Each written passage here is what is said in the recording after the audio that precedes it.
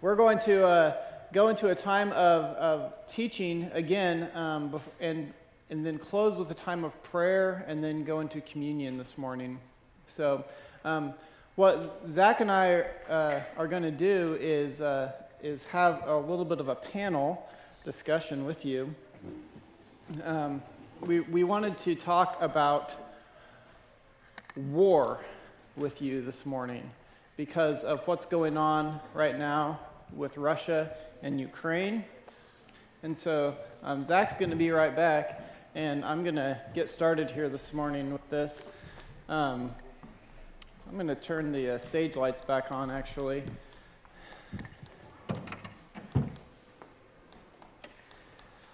So,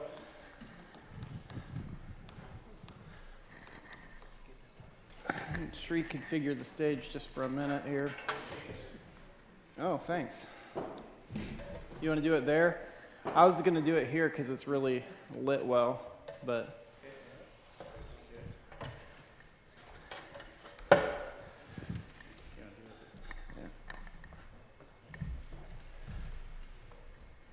So, I wanted to talk a little bit about this. I was asking the question this week of how do we think, how do we pray in times of war? And I think that's an important question for us to consider.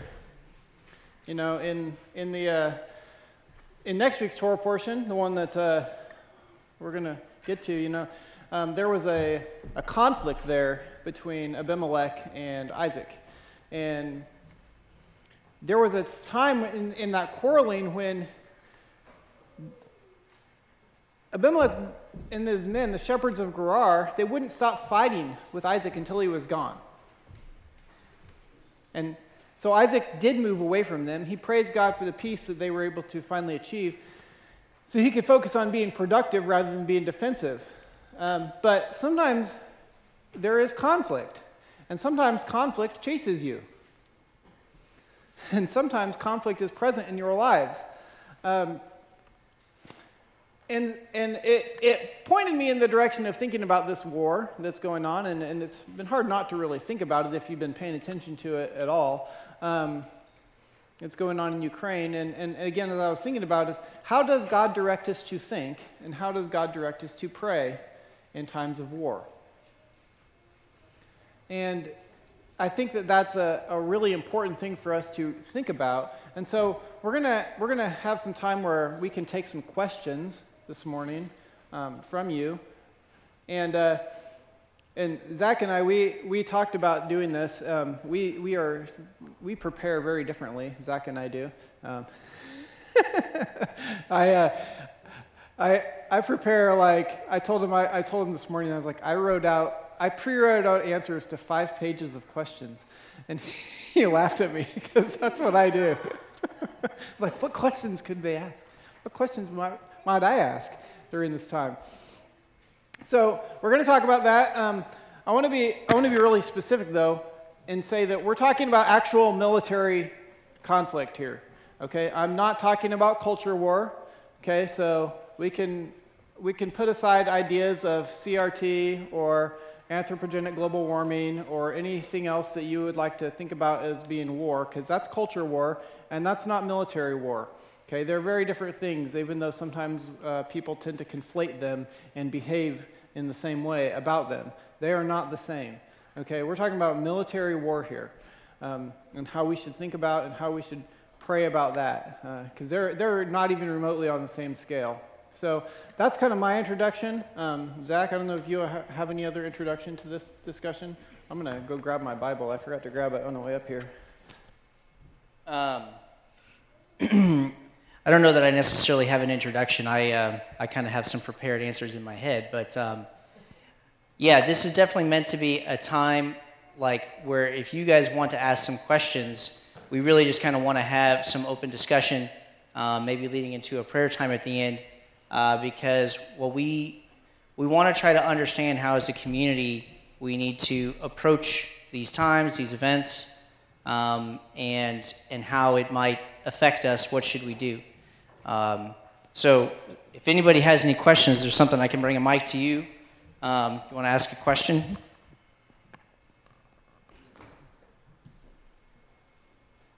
I'll start off with just a question in general. And this is a really high-level question, is what should we keep in mind with regard to war in general?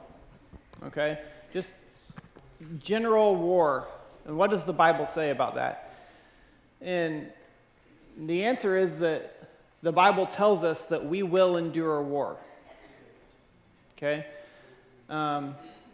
Wars, plural, and there will be conflict.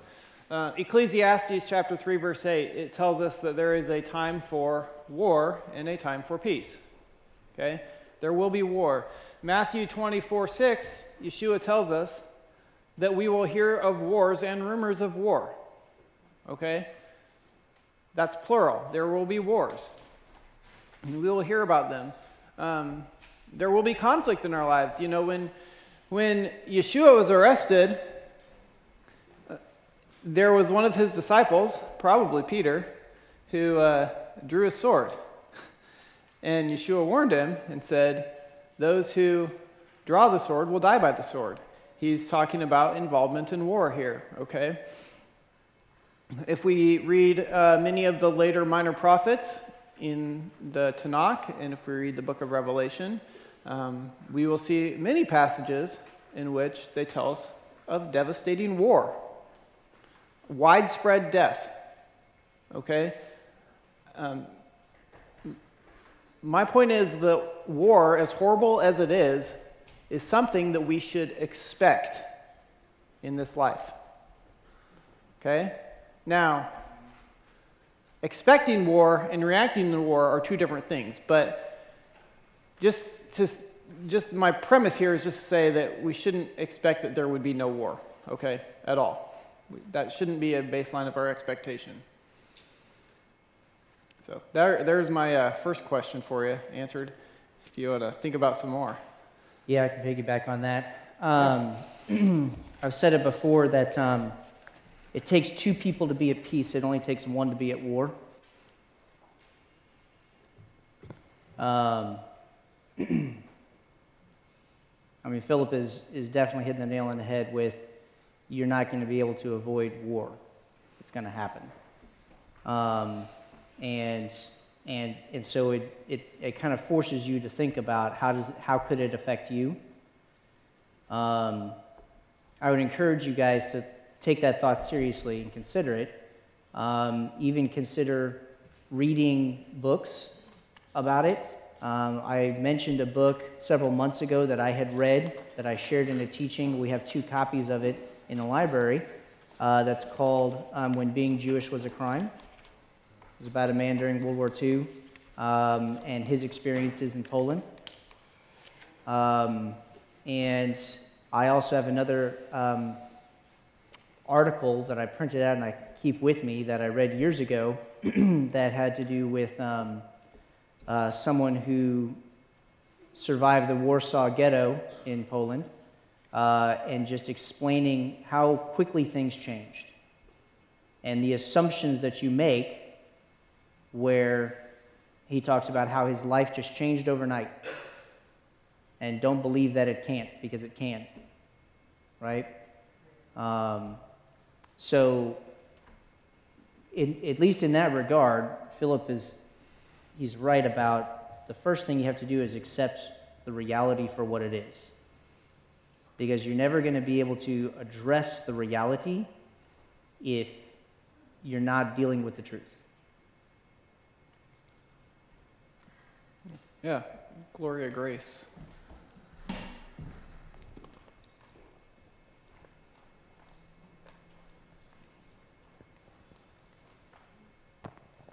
I have 2 questions.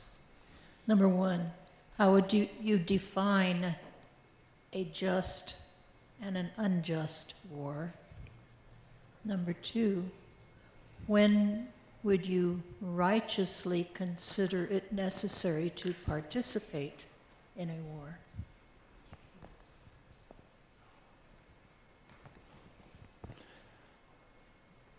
There's a lot of that one of the things that happens in military war is that the lines get blurred a lot. That's one of the difficult things. So a question of when would you righteously participate in a just war? What's a just and an unjust war, right? Those are questions that are probably hard to answer. You know, like you could think about a question of Dietrich Bonhoeffer in World War II, right?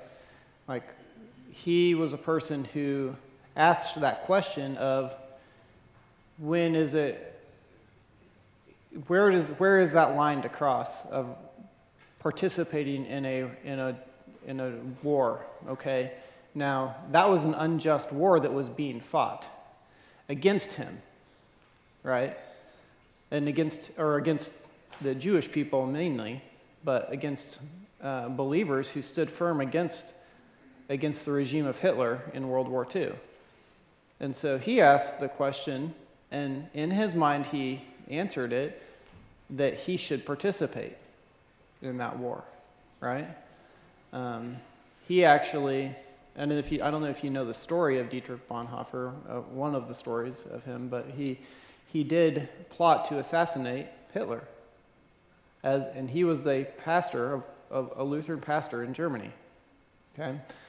He also had actually left Germany initially knowing that it was going to be unsafe, and then decided to go back before the war broke out.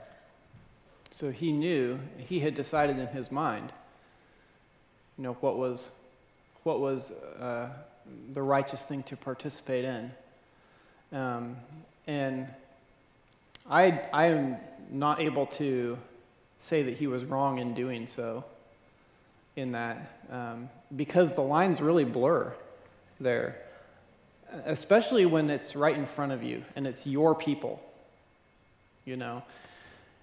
It's one thing for us to ask the question when the war is always over there. Mm-hmm. You know, and that's the way it's been in America for the most part for the last 100 years. Since the Civil War. The war has always been over there, wherever there is. It's not been here. And so we haven't had to ask that question for the most part until we were attacked in World War II, and then drawn into that conflict. Now, of course, America has fought in many wars since then, as acting as the protector of innocent people in many nations since that time. And who knows what will still be yet to come in this case. So I'm kind of walking around the question. I'm not sure if I fully know the answer to your question about a just or an unjust war, except to say that we know a just war when it's in front of us, right in front of us. You know, we could think about it in a non-war situation, but in a time of you see a crime that occurs in front of you, mm-hmm. right? Like right in front of you, there is a crime that is occurring. Maybe a woman is getting gang raped.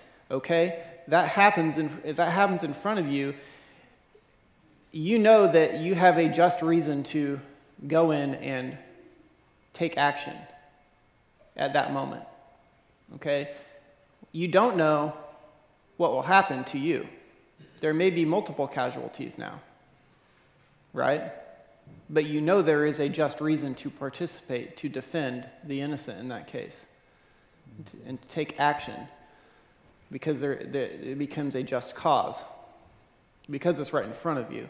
It's harder to define when it's over there and it's not, your military isn't involved yet. In that case, I don't know, Zach, if you have some additional thoughts on that. This,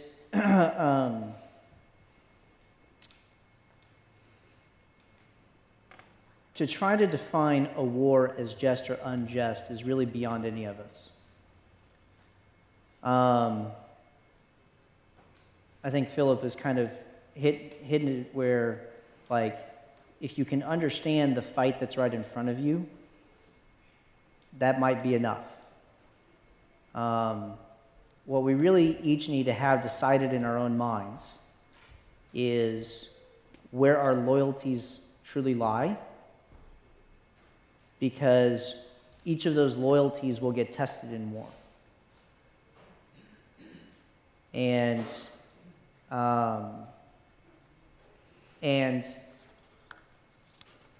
I do think that there is a justification for fighting for your country, but that loyalty is not really the first loyalty. Amen.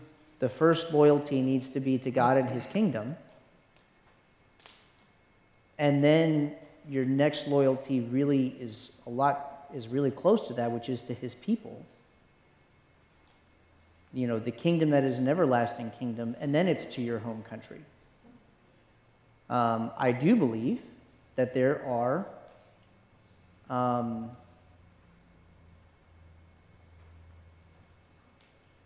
things that God accomplishes for good in the wars of men,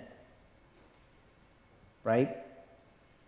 But I will tell you that it's hard to ever see any particular war as justified when it can be pretty clear from the leaders involved that their motivations are not pure motivations. If you don't have men on either side of the war that are trying to fight for God's kingdom, then you're not going to be able to find a just side in the war. A purely just side in the war. But you might be able to find a just fight that you have to be involved in. And you have to figure that out. And this is where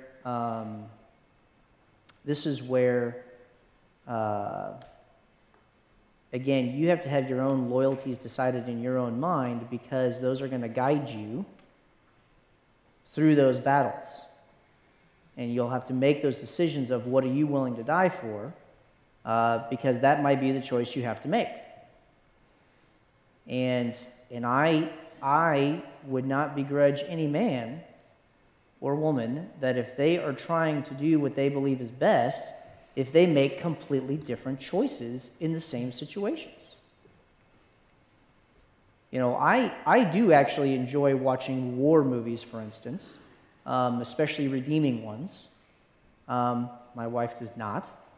But the one war movie that she was willing to watch with me was Hacksaw Ridge. Yeah, that was not an easy one. But she did.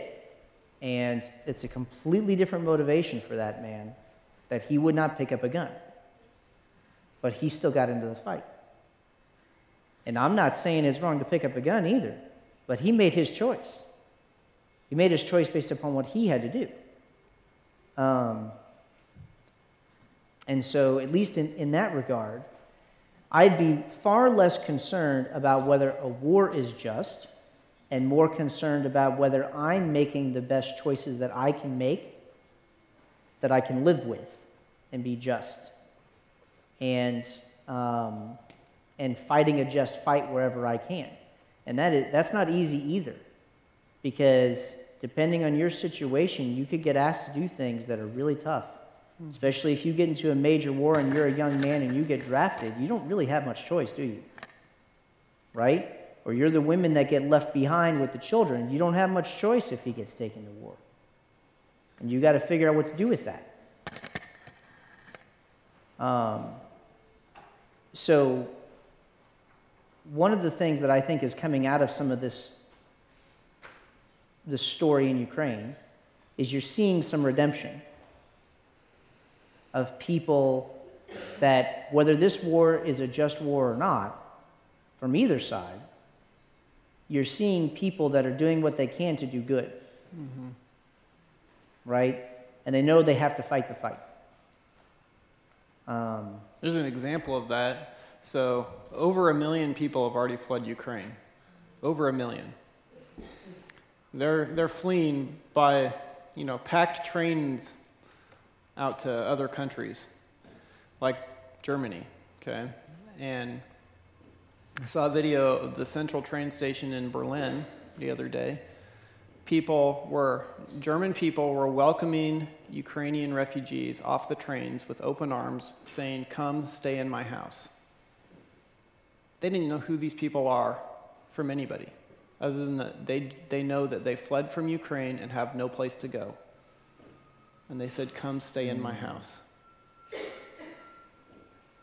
Wow.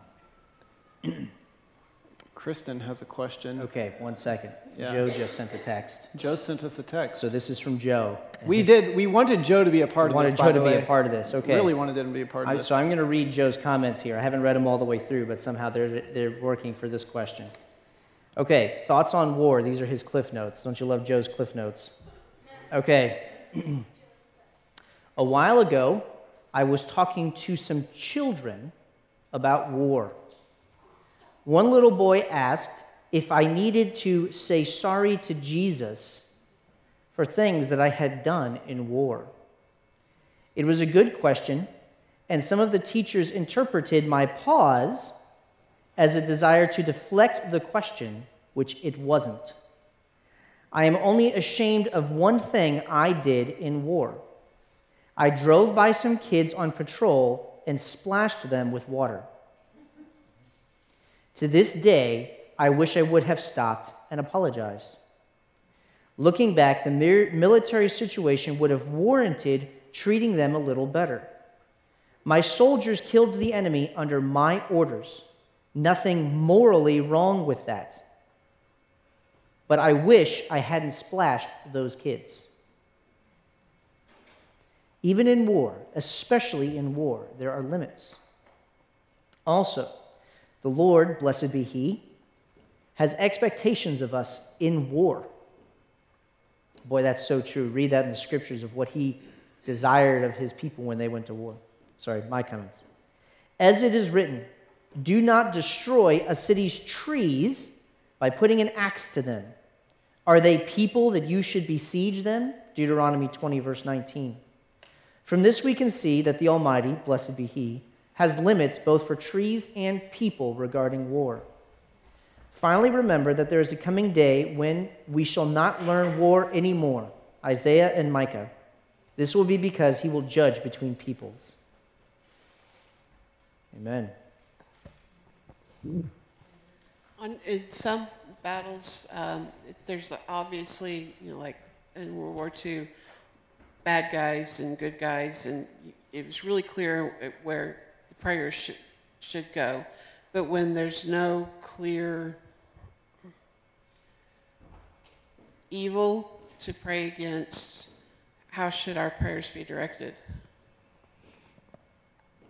Yeah, great question. Don't be afraid to ask God questions and expect that He's going to answer.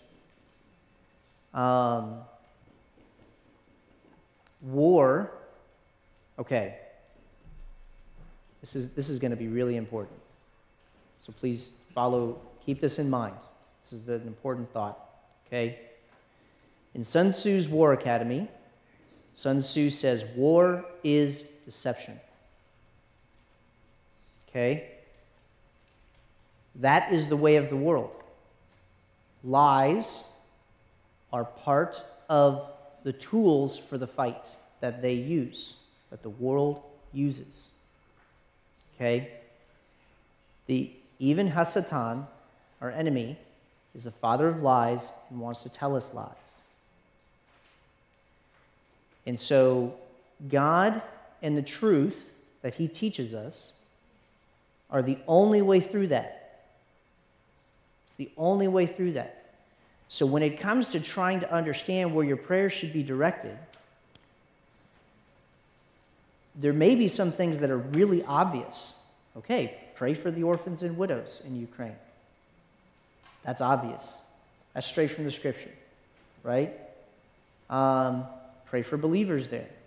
Pray that the gospel would spread there, like Johnny shared with us today. There's some really obvious things that we should already know to pray for. But especially if you are someone who is in the fight, or you know someone that's being affected by the fight, okay, then sometimes in those specific situations, you really need the guidance of God to know what and how to pray for. And you really need to trust that he's going to answer. You really need to believe that he's going to answer you because he can see the things that you don't see. And this kind of goes back to last week a little bit about the conviction and the chesed and the grace, right? There's things from conviction you know you can pray for, right? And then the grace is God giving you everything else that you don't know or understand so that you can pray for the right direction. And if you put those together, you'll know what to do.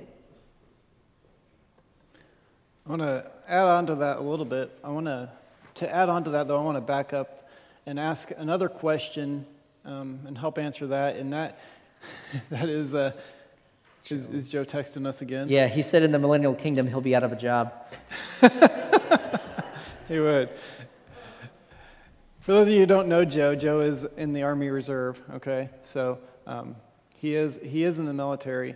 And we should also acknowledge and recognize, too, that our late Rabbi John was also in the military as in the field artillery corps, as well as then a chaplain in the military. So he's seen the extremes on both sides. But kind of backing up to this idea that we should expect war, okay? And then I'm going to sort of tag on to your question, actually to Gigi's question and to your question, is, if we should expect war, should we pray for peace? Right? Does praying for peace oppose God if he ordained the war? If God says that war is going to come, how should our prayers be regarded in that respect? And kind of to tag on to what Zach was saying, we don't know God's specific sovereign will. We don't know all of that, okay? In the moment, Israel didn't know all of God's specific sovereign will about how God was using Nebuchadnezzar to wipe out nations, okay? We don't always know God's specific sovereign will. However, we do know what He has told us is right in His Word. So, what I will say is that we should not pray for evil to take place, but we should pray that God will allow peace to take place, even if we know that God will sometimes allow evil to prevail for a season, okay? There are seasons when God allows evil to prevail, and we don't really understand that, but just to give you an example, okay, so God willed that our Messiah, Yeshua, to be crucified. He willed that. And there were a lot of things that had to happen that were involved in that act of crucifixion that were evil. So he allowed, in his will, evil to prevail for a season. This is, if you want to read, this Acts chapter 2 and chapter 4 both talk about this. Other examples in Scripture, Joseph, a type of Yeshua, type shadow of Yeshua. God willed that his brothers would sell him into slavery. He allowed that to happen. And he lived in slavery and in prison for a season. There was evil that was done there. That's in Genesis chapter 50. We know that God will allow evil to prevail for a season in the end times. There will be massive death and destruction. Massive amounts of death and destruction. And the point is that God ordains, and the Bible tells us, it predicts that some evil will prevail for certain seasons. Okay? But that does not mean that we should not pray against it. Okay? We should pray according to the way that God commanded us. to live, okay, in righteousness. We should pray in love. We should pray that God's will be done on earth as it is in heaven. You know, Paul teaches us to pray among the nations for the sake of the gospel. This is in 1 Timothy, he teaches us that. If we go to 1 Timothy chapter 2,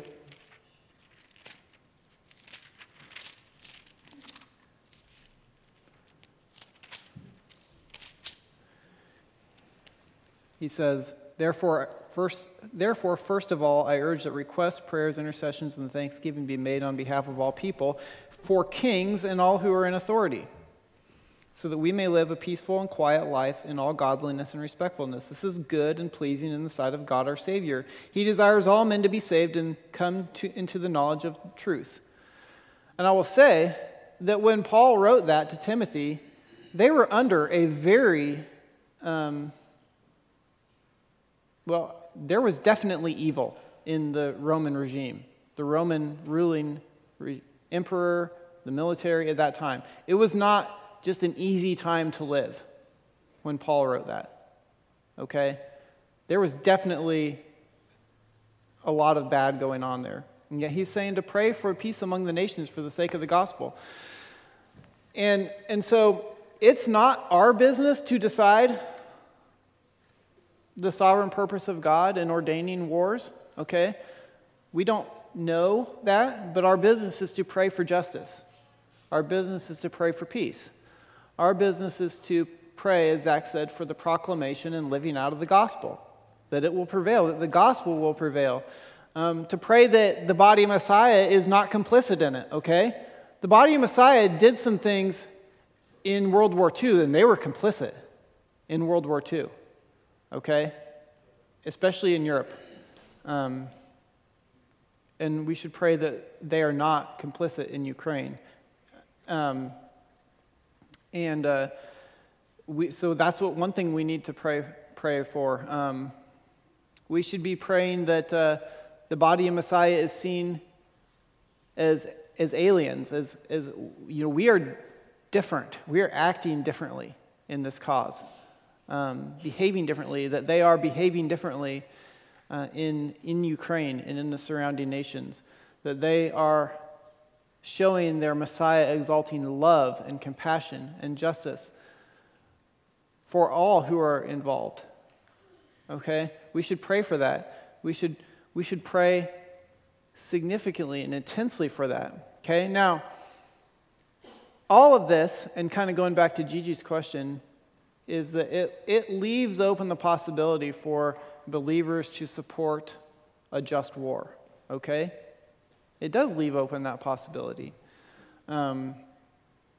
We know that God gives the governing authorities the right to bear the sword. Romans 13. Read the beginning of Romans 13 if you want to understand that a little bit more. There are occasions where justice and where love painfully call for military force. They do. For the sake of opposing aggression, for liberating the oppressed.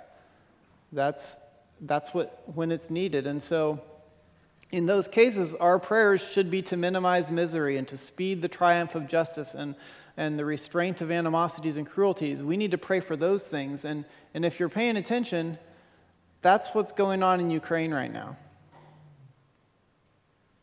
There are cruelties. There is destruction happening. There is aggression.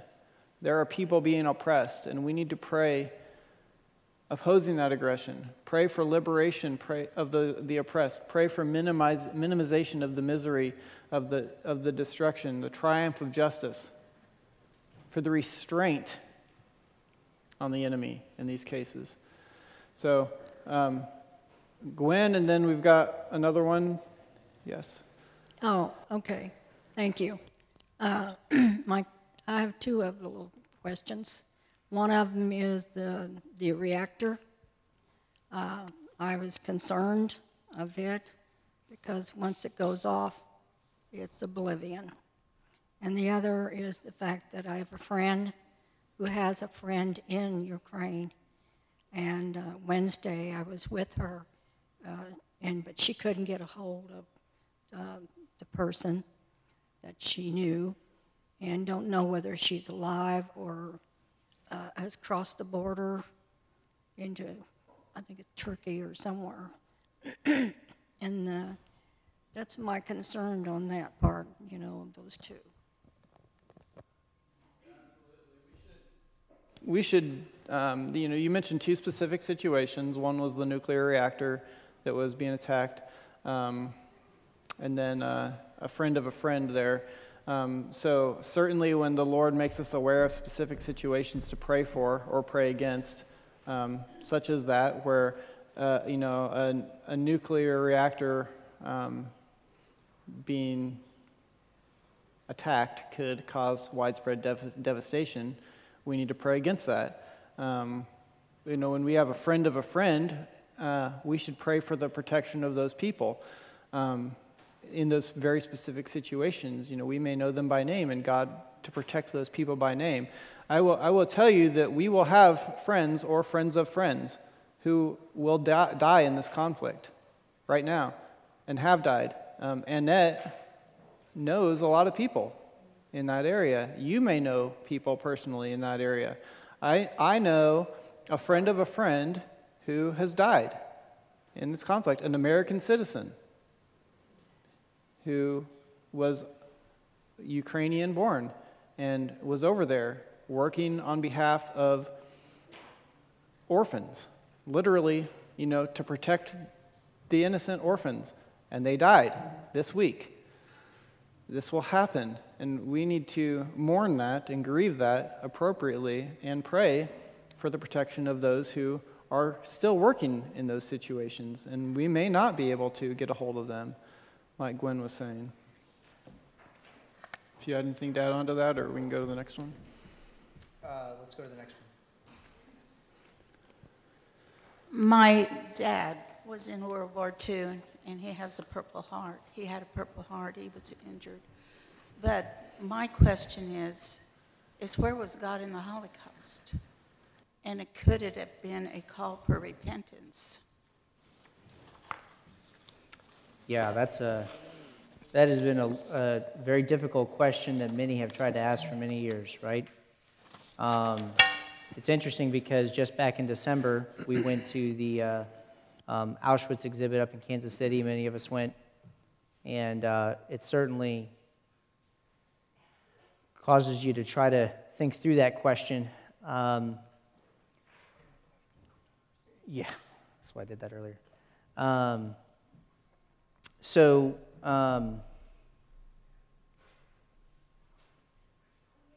Sometimes you can't fully understand why something happens until you see what comes afterwards. It just doesn't work that way. It is really hard to explain why something is happening while it's happening sometimes. And there was, I think it was Ezekiel 14, but I can't remember, that I taught on sometime last year where I talked about that, where God basically said that. He says, when you see the people that come out, after I have done this destruction, after I have done all these things, when you see the people that come out, and you see their ways, and you see their deeds, then you will know that I have not done this without cause. And certainly the Holocaust was a wake-up call for everyone. If anything, especially the body of Messiah, that it was a wake-up call. Because as Philip said, yeah, there were people in the body of the Messiah who were complicit. There were people who weren't. There were people who fought and helped, right? There were people who tried to defend Jews. Which kind of goes back to the question I was saying earlier about you have to choose how you act in a war. Don't just do necessarily what you're told. You have to decide what your loyalties are.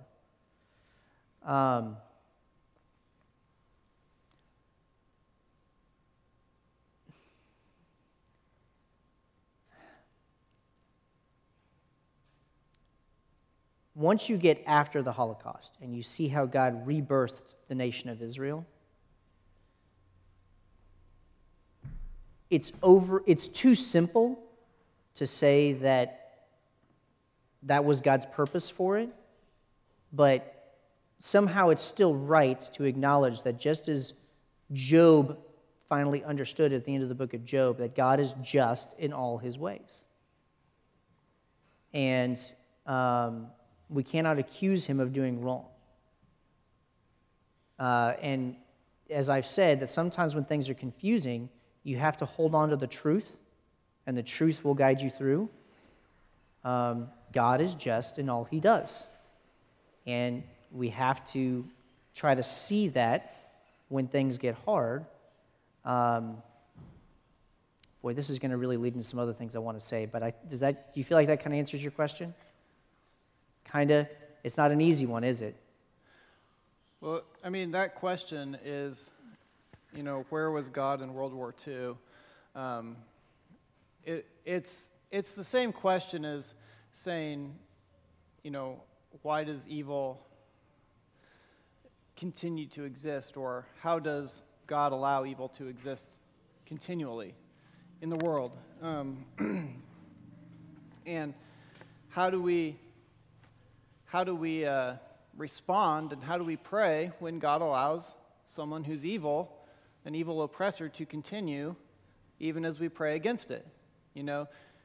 Going back to the example of Dietrich Bonhoeffer, you better believe that he prayed against Hitler since day one, okay, of the war. And it was not an immediate answer to that. How or why does God allow evil in the world and for it to continue? And the answer, part of the answer too, just goes back to understanding how God created us. That he did not create us as robots. That he gave every person a choice to obey and to disobey, to believe or to not believe, to sin or not sin, to seek forgiveness or not to seek forgiveness. Including the leaders. Including leaders, absolutely. And so, we go our own way, often, just like Adam and Eve did. We do. All of us do. We choose to seek evil instead of good. And that's why evil will continue to exist until God teaches us war no more. It will continue to exist. Yes, God allows evil to exist because of that, but he is still loving, he is still merciful, he is still compassionate, and we know these things to be true about God. He promises that evil will not go unpunished, and we have to be able to trust him in that he does not overlook sin. We have to be able to trust him in that.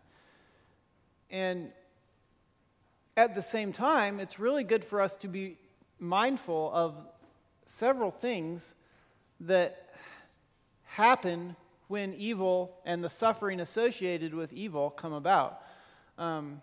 They can help us to recall and point us back to God when we are experiencing suffering due to evil. One is that it should cause us to reconsider what we are treasuring here on earth. Amen. Okay? Don't store up for yourselves treasures on earth where moth and rust destroy, where thieves break in and steal, but store up for yourselves treasures in heaven. Okay? Suffering and evil should call us to trust God, not to trust in the life-sustaining props that we have in this world. We have so many things that allow us to continue in this lifestyle that we have today, and they could be taken away from us in a moment's notice, as Zach said. Just like the person in Poland said? They were a teenager when it happened. Yeah. Living a teenage life and had no idea what was coming. Yeah.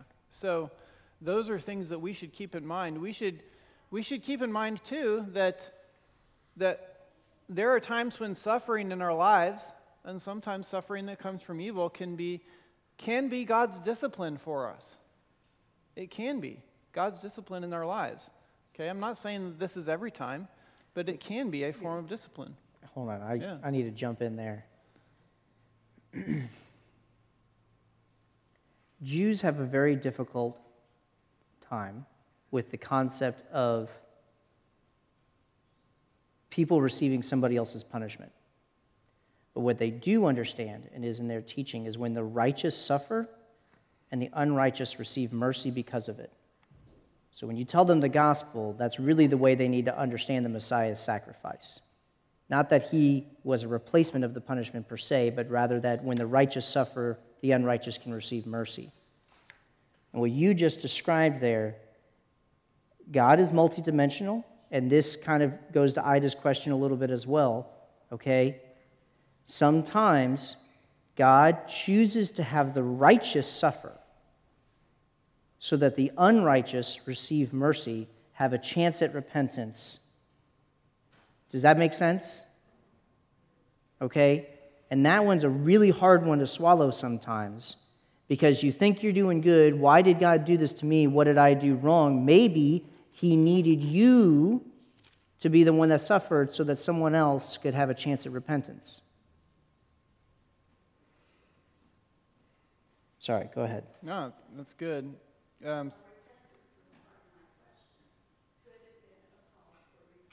Absolutely. Yes.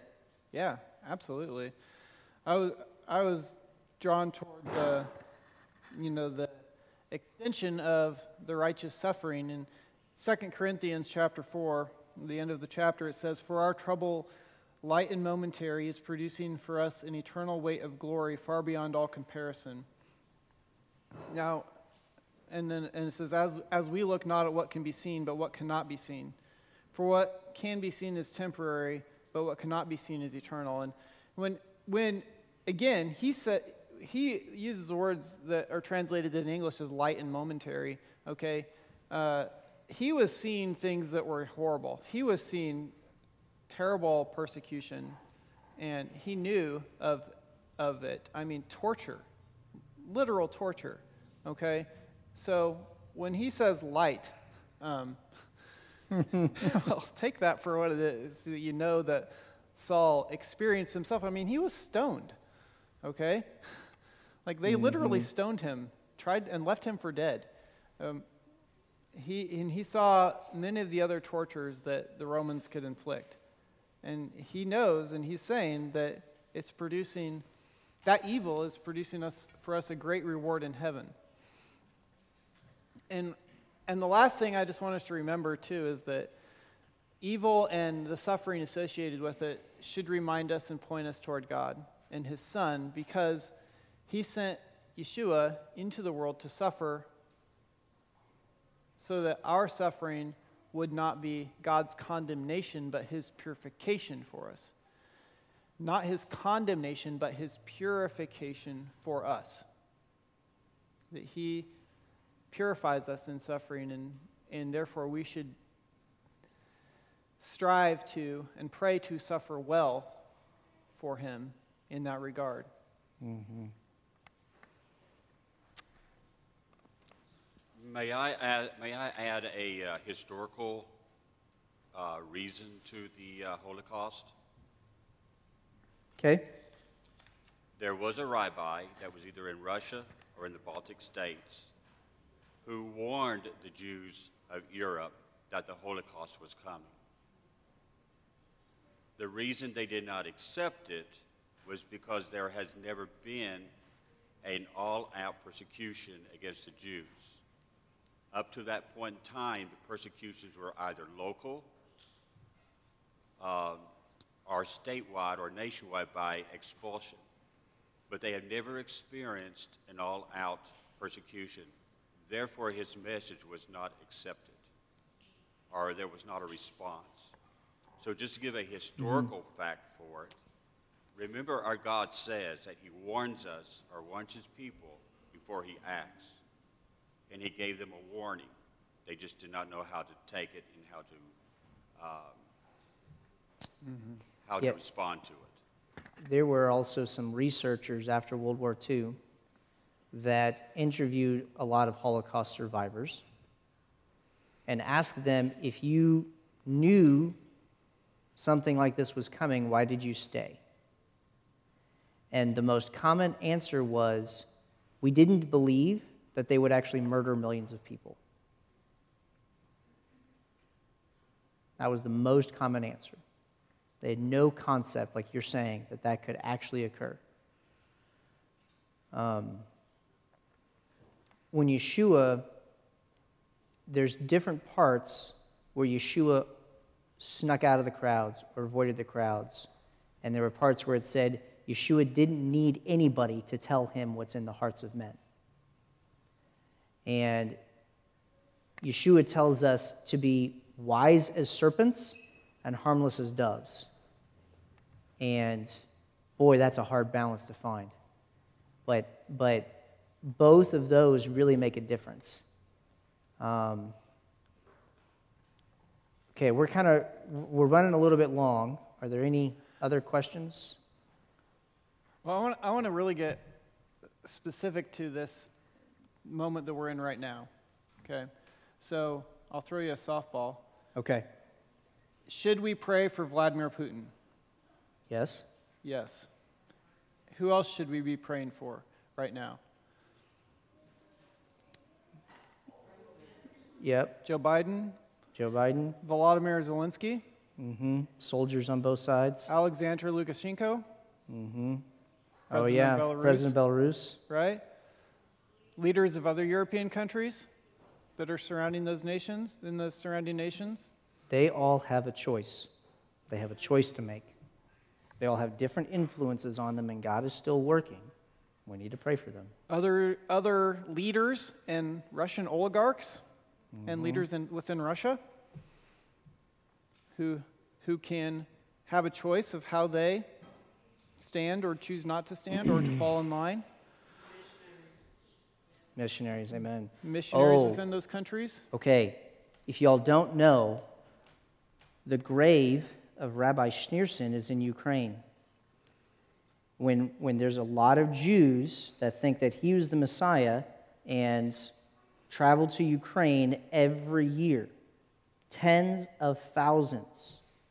So there are a lot of Jews in Ukraine, a lot. Including Volodymyr Zelensky. Yeah. So, how can we pray for a leader that is doing evil right now? Right, absolutely. The word salvation was uttered there. You know, It's also okay to pray for his schemes to be defeated. Right. We can pray for their repentance. We can pray that God will turn their heart from war. And by the way, I don't know if you knew this as we were meeting today, you knew who was meeting with Putin? The Prime Minister of Israel in Moscow. Flew to Moscow. Mr. Bennett. He flew there and was meeting with him. We can pray for Prime Minister of Israel, just like we can pray for Putin. And who knows? You know, maybe God will use him in this occasion to help thwart, to help stop the continued aggression, the horrible plans. We can pray when evil. There's a leader doing evil, we can pray justly that God will thwart their plans, that he will act swiftly to bring an end to act in his justice, that God will frustrate the plans of the enemy, that he will stop the plans of the enemy. Okay? At the same time, I will say, though, that we should remember Ephesians chapter 6. That says that our battle is not against flesh and blood, but against the rulers and powers and worldly forces of darkness, against the spiritual forces of wickedness in the heavenly places. So this is a spiritual battle, and Zach mentioned this earlier about deception. War is deception. Well, the enemy is Hasatan himself. He is the greatest deceiver, and he has deceived many of the leaders within Russia, for sure, including Mr. Putin himself. Okay? So we can pray for those things. We can pray for creativity towards peace. We don't know what it will take. We can pray against antipathy for the nations that would stop the evil, that would stop Putin. Those are specific ways that we can pray right now. I think we also need to pray against false teachings in the body of Messiah. There are a lot of prophecy teachers who think they know what's going on right now, who think they understand what God is doing, or this is the beginning of the Gog and Magog war, or something along those lines. And they're still teaching false teachings that they don't know are false teachings. They're still teaching things that are leading people to not actually be prepared for what God's going to be doing in the last days. And this has created an opportunity for them to seem like they're right when they're actually still not.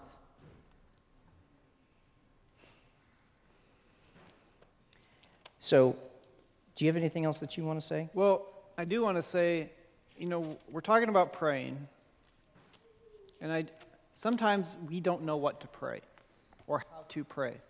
So I just wanted to give you something practical. If you don't know maybe just the words to pray, how to pray, I know that Zach wants to go there some. I will say that God gives us the Psalms for a reason.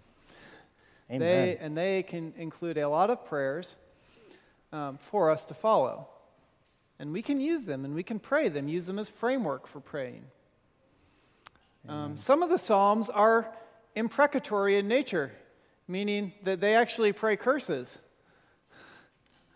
upon those who are doing evil. Okay, now understand that those are curses not for personal vengeance, but for God to act on his sovereign behalf against those who do evil.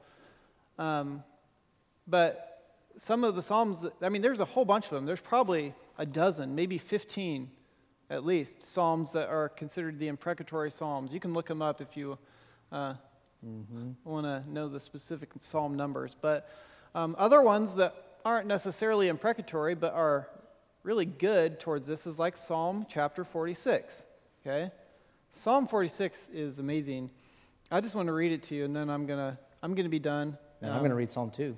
And then let Zach close us out, and I think after that we're going to go into a time of prayer and then communion. We can't end this with just like this. We need to pray. So we're going to actually pray together. So I'm going to read Psalm 46. If you guys want to read with me, get out your Bibles, and then he's going to read from Psalm 2. So just have those ready. So Psalm 46 says, God is our refuge and strength, an ever-present help in trouble. Therefore we will not fear, though the earth change, though mountains topple into the heart of the seas, though its waters roar and foam, though the mountains quake at their swelling. So God, we pray that we will not fear. We pray that the people of Ukraine would not fear. We pray that the people around Ukraine would not fear, Lord. Though the earth is changing around them, though the mountains seem to be toppling into the heart of the seas around them with the sounds of the bombs and all of the destruction that is around them, Lord, we pray that you would be their refuge and their strength, that you would be their ever-present help in trouble. Continuing on, there is a river whose streams make glad the city of God, the holy place of Elyon. God is in the midst of her. She will not be shaken. God will help her when morning dawns. Nations are in uproar. Kingdoms totter. His voice, he utters his voice, and the earth melts. Adonai Zavaot is with us. The God of Jacob is our stronghold. Lord, I pray that you would be our stronghold, that you would be the stronghold of believers in Ukraine, and that they, in their strength that you provide for them, Lord, would be strength for those who do not know you, Lord. That because we know that the nations are in uproar right now, that there is absolutely an uproar going on in Ukraine, in Russia, in the surrounding nations, in Belarus, that kingdoms are tottering, Lord, that it feels to some that the earth is melting around them, Lord, that you would be their strength, though. Continuing on, come, see the works of Adonai, who brings devastations on the earth. He makes wars cease to the end of the earth. He breaks the bow and shatters the spear. He burns chariots with fire. Be still and know that I am God. I am exalted among the nations. I am exalted in the earth.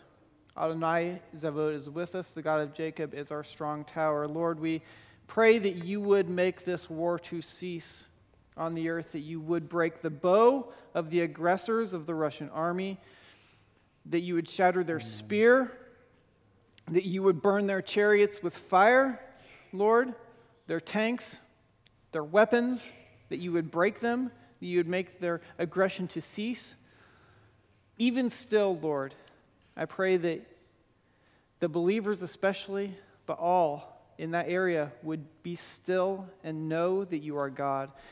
We pray in this conflict, in this area, Lord, that you would be exalted, that you would be glorified among the nations and in all the earth, because we know that you are Adonai Zebaoth. Amen. I'm going to read Psalm 2, very similar. Why are the nations in an uproar, and the peoples mutter vanity? The kings of earth set themselves up, and rulers conspire together against Adonai and against his anointed one. Let us rip their chains apart and throw their ropes off us. He who sits in heaven laughs. Adonai mocks them. So he will speak to them in his anger and terrify them in his fury. I have set up my king upon Zion, my holy mountain. I will declare the decree of Adonai. He said to me, you are my son. Today I have become your father. Ask me, and I will give the nations as your inheritance, and the far reaches of the earth as your possession. You shall break the nations with an iron scepter. You shall dash them in pieces like a potter's jar. So now, O kings, be wise. Take warning, O judges of the earth. Serve Adonai with fear and rejoice with trembling. Kiss the Son, lest he be angry, and you perish along your way, since his wrath may flare up suddenly. Happy is everyone taking refuge in him. Amen. Kind of. Okay. So,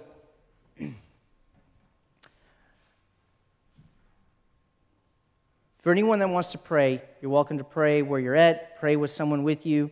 Philip and Lisa can be up here if you want to come and pray with somebody. I'm just going to talk. I just want you to listen to my voice while we're praying. Okay? Pray for whatever you feel like you need to pray for. Okay? I would say, specifically, though, that we're praying for those who are suffering within Ukraine, praying for their hope and their strength and their protection, praying for some of the leaders that we mentioned, praying for their repentance and their salvation, and then end it for specifically for those in Russia, and then for the surrounding leaders, that they would have the wisdom, that they would praying against antipathy, praying that they would have knowing how to support Ukraine and the Ukrainian people, praying for those who are receiving the refugees, that they would have hearts, and that would be led by those who are bringing the gospel to come forth. And ultimately praying that God would be exalted in this. Well, the other thing we need to be praying for is the believers in Russia. Yes, absolutely. We also need to...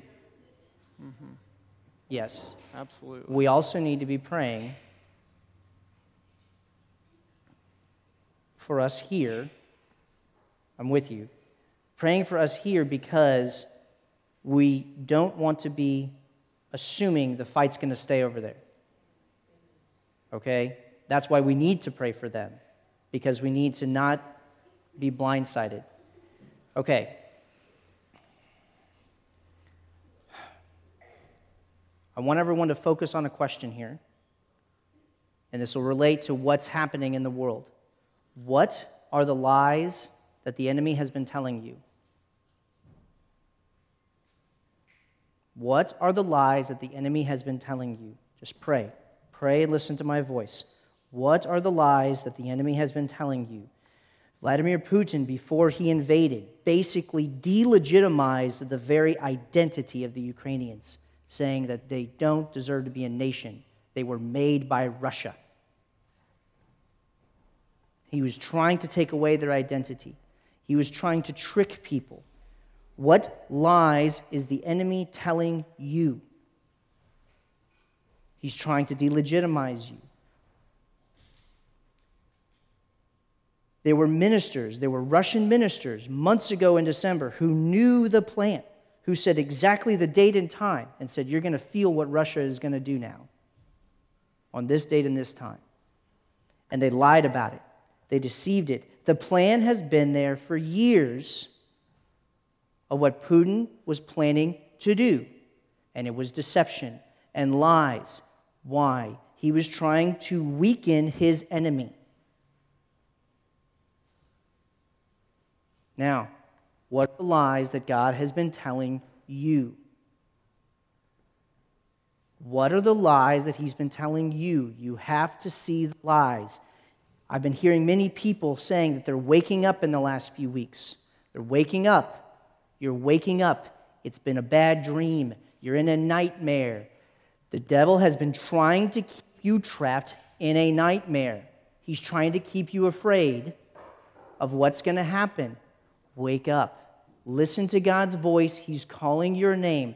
Pray for the people of the world. Don't be afraid of what's going on. Wake up. Wake up. You're coming out of the dream. You're waking up. God is calling your name. What are the lies that the enemy has been telling you?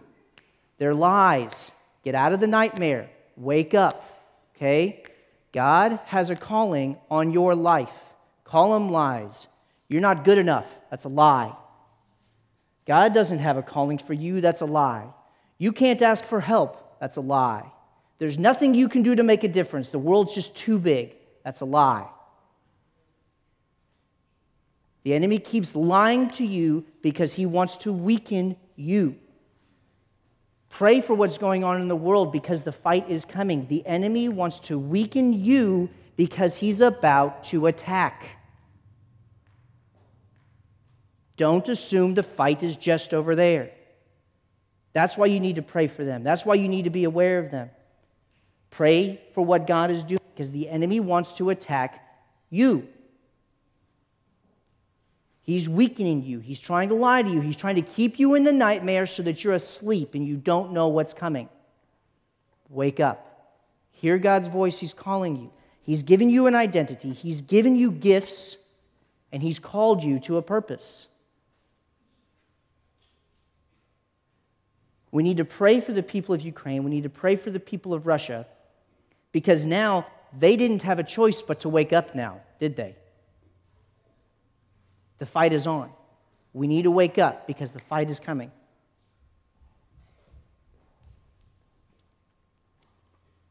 Thank you.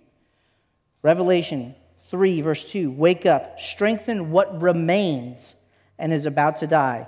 For I have found your deeds unfinished in the sight of my God. Amen. Thank you, Naomi.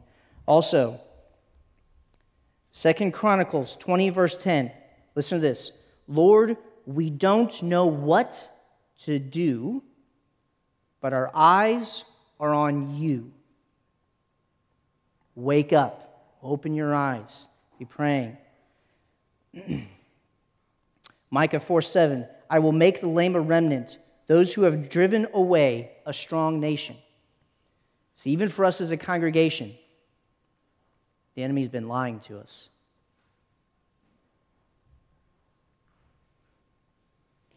The enemy wants to keep us weak. He wants to keep us just doing the same old, same old. He's been lying to us so that we're not ready when he comes. Because he's getting ready to attack.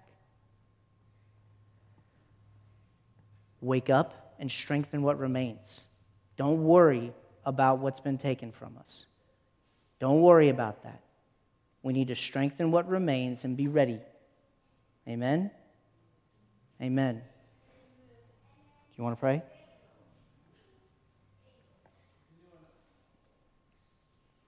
Does anyone want some specific prayer or anything like that while we're praying?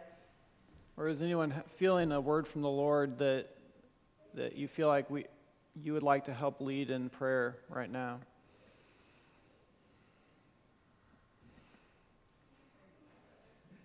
Okay. Where's the mic?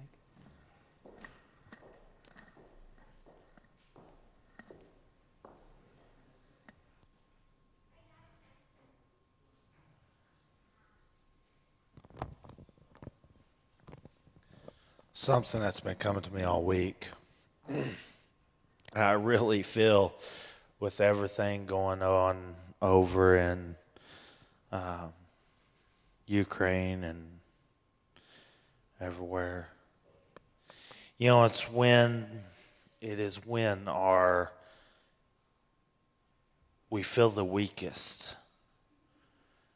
We feel like nothing else matters. We feel like we got to give it up. We're done. That is when we need to hold stead and keep the faith. That is when we need to drop to our knees, look up, and say, Father, I'm here. I am yours. Please.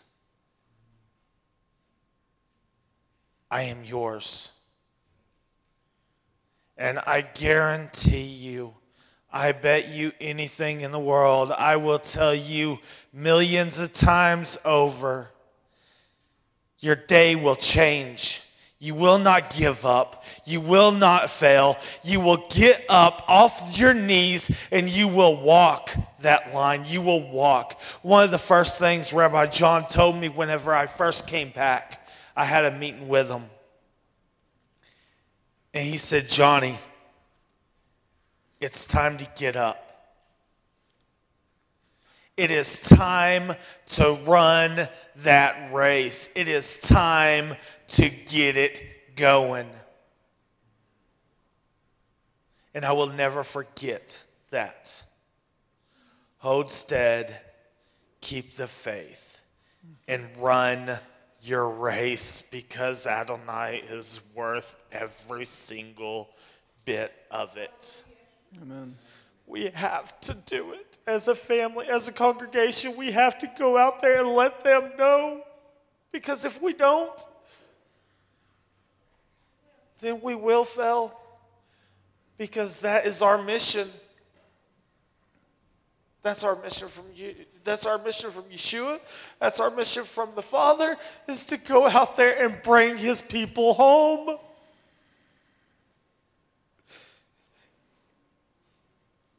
And we can't fail. We can't. I will not allow it. We have to run the race. Let's get up.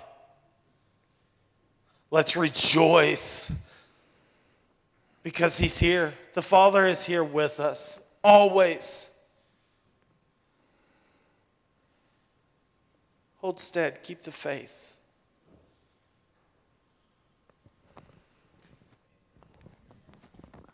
Ida has a...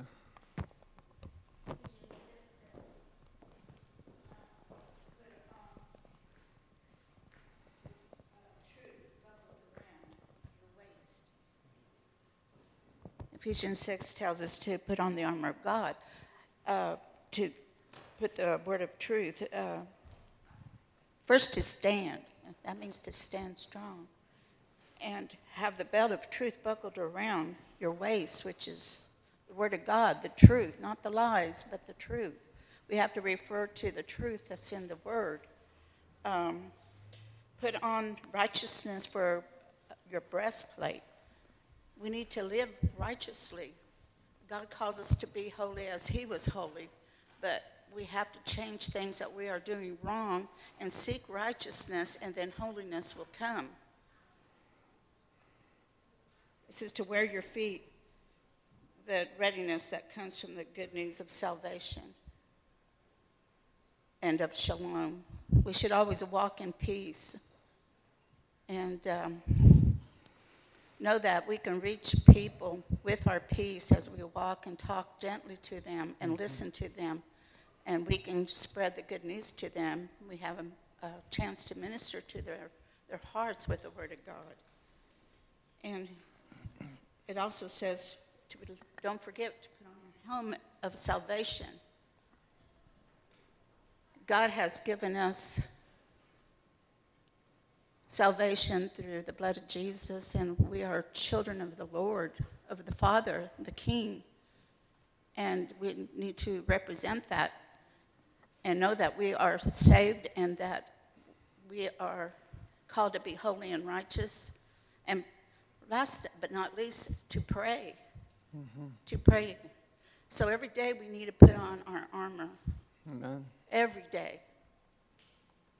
Amen. It's very, instructions here are very simple, but do we do it? Amen. Hallelujah. If we do it, we guard ourselves from the evil one.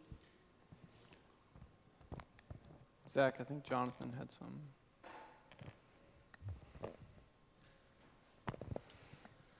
I have something that I wanted to share that might be fitting. Sure, yeah. Might be fitting. The enemy, he really wants us to be afraid. He wants us to fear what's coming. He wants us to fear the web that he's weaving around the world and the people he's maneuvering for what he believes is his goals. He doesn't want us to see God's will, and he doesn't want us to seek God, and he doesn't want us to trust God. He wants us to live in crippling fear. He wants us to hide.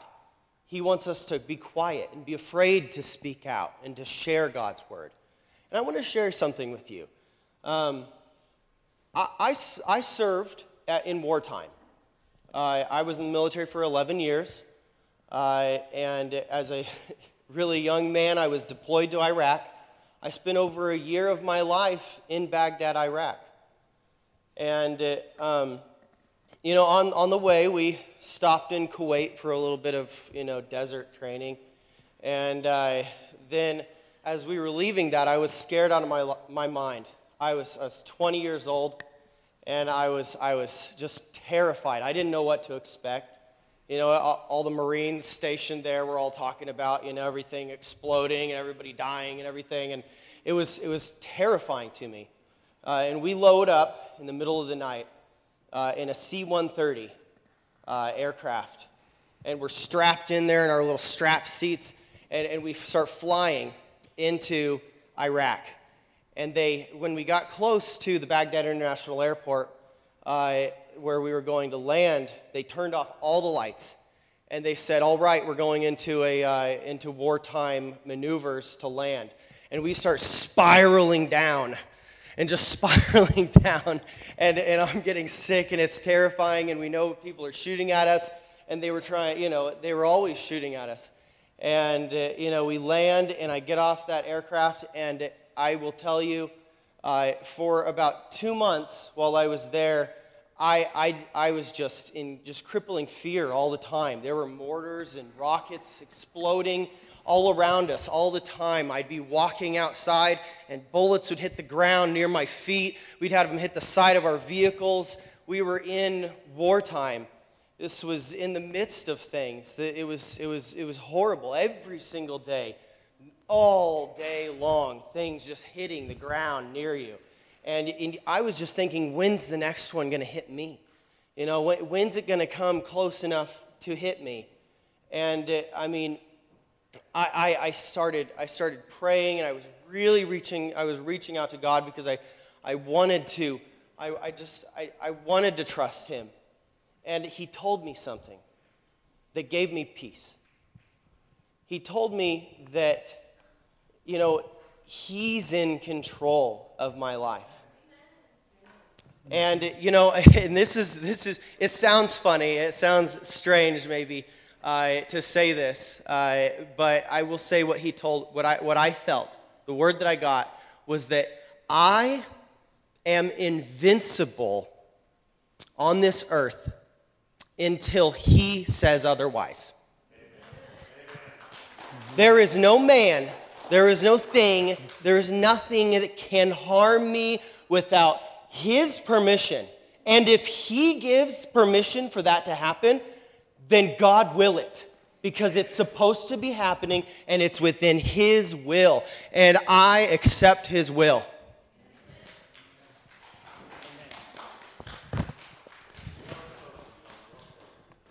I was going to close with that. Okay, go ahead. So I'm going to close with this in prayer.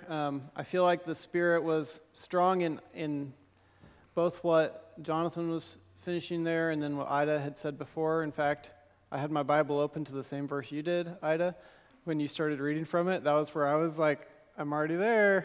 That's awesome. I love that.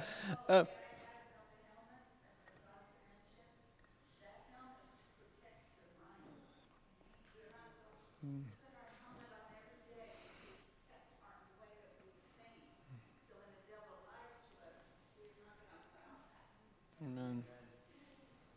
Amen. Well, let's pray together from Ephesians chapter 6. Use this as a framework for our prayer. And just before I do that, just a reminder of the other frameworks. So many of the Psalms, just please, if you don't know what to pray, use Scripture as your framework. Use Ephesians. Use the Lord's Prayer. Use any of the Psalms. All over Scripture, you can find Scripture to pray. Use it to pray when you don't know the words to pray. So, Lord, I'm praying now. We are praying now, God, for ourselves, Lord. We're praying now for believers in Ukraine. We're praying for believers in Russia. We're praying for believers in countries around Ukraine and Russia, for Messianics that are we know they're in Belarus because we know that Rabbi John and the Net were there, and there's a huge Messianic congregation there. We know there's a huge Messianic congregation in Kyiv, Lord. We know there's believers. We know your people are there. We know that you have Jewish people, huge populations of Jewish people in Ukraine. We acknowledge, God, that we don't understand your ultimate purposes in this war, in this conflict yet, God. But we pray, Lord, that for all that I mentioned, that they would be strong in you, in the Lord, in your mighty power. Lord, that the believers, that we would put on the full armor of God so that they are able to stand, so that we are able to stand against the schemes of Satan, against the schemes of the devil. Lord, because we acknowledge that this struggle is not against flesh and blood, but against the rulers, against the powers, against the worldly forces of this darkness, against the spiritual forces of wickedness in the heavenly places, Lord. So I pray, therefore, God, that they, the believers, all would be able to take up the full armor of God so that they are able to resist when the times are evil, and they are evil, God. We acknowledge that they are evil in Ukraine. And so we pray, Lord, for your justice now, Lord, and that after they have done everything, that we have done everything to stand firm, Lord, that you would give us the strength to stand firm. Then that we would stand firm because we have buckled the belt of truth around our waist, that we have put on the breastplate of righteousness, that we have strapped our feet in the readiness of the good news of peace, of shalom, and that we have taken the shield of faith to extinguish the flaming arrows of the evil one, that we have taken the helmet of salvation and the sword of the Spirit, which is the word of God. Please plant this in our hearts. Lord, even when the word is taken from us, Lord, that we would have it in our hearts because we have you and we have memorized it, you have put it and planted it in our minds and in our hearts, Lord. Lord, I pray that you would inspire us to pray, Lord, and inspire those believers in Russia to pray in the Spirit on every occasion with all kinds of prayers and requests, Lord, with perseverance and supplication, that we would persevere in this, that we would not grow weary in this. For all of your saints, the Kedoshim, the holy ones, Lord. I pray for those that you have put the spirit of evangelism in, to open their mouths, to make known with boldness the mystery of the good news. Amen. Amen.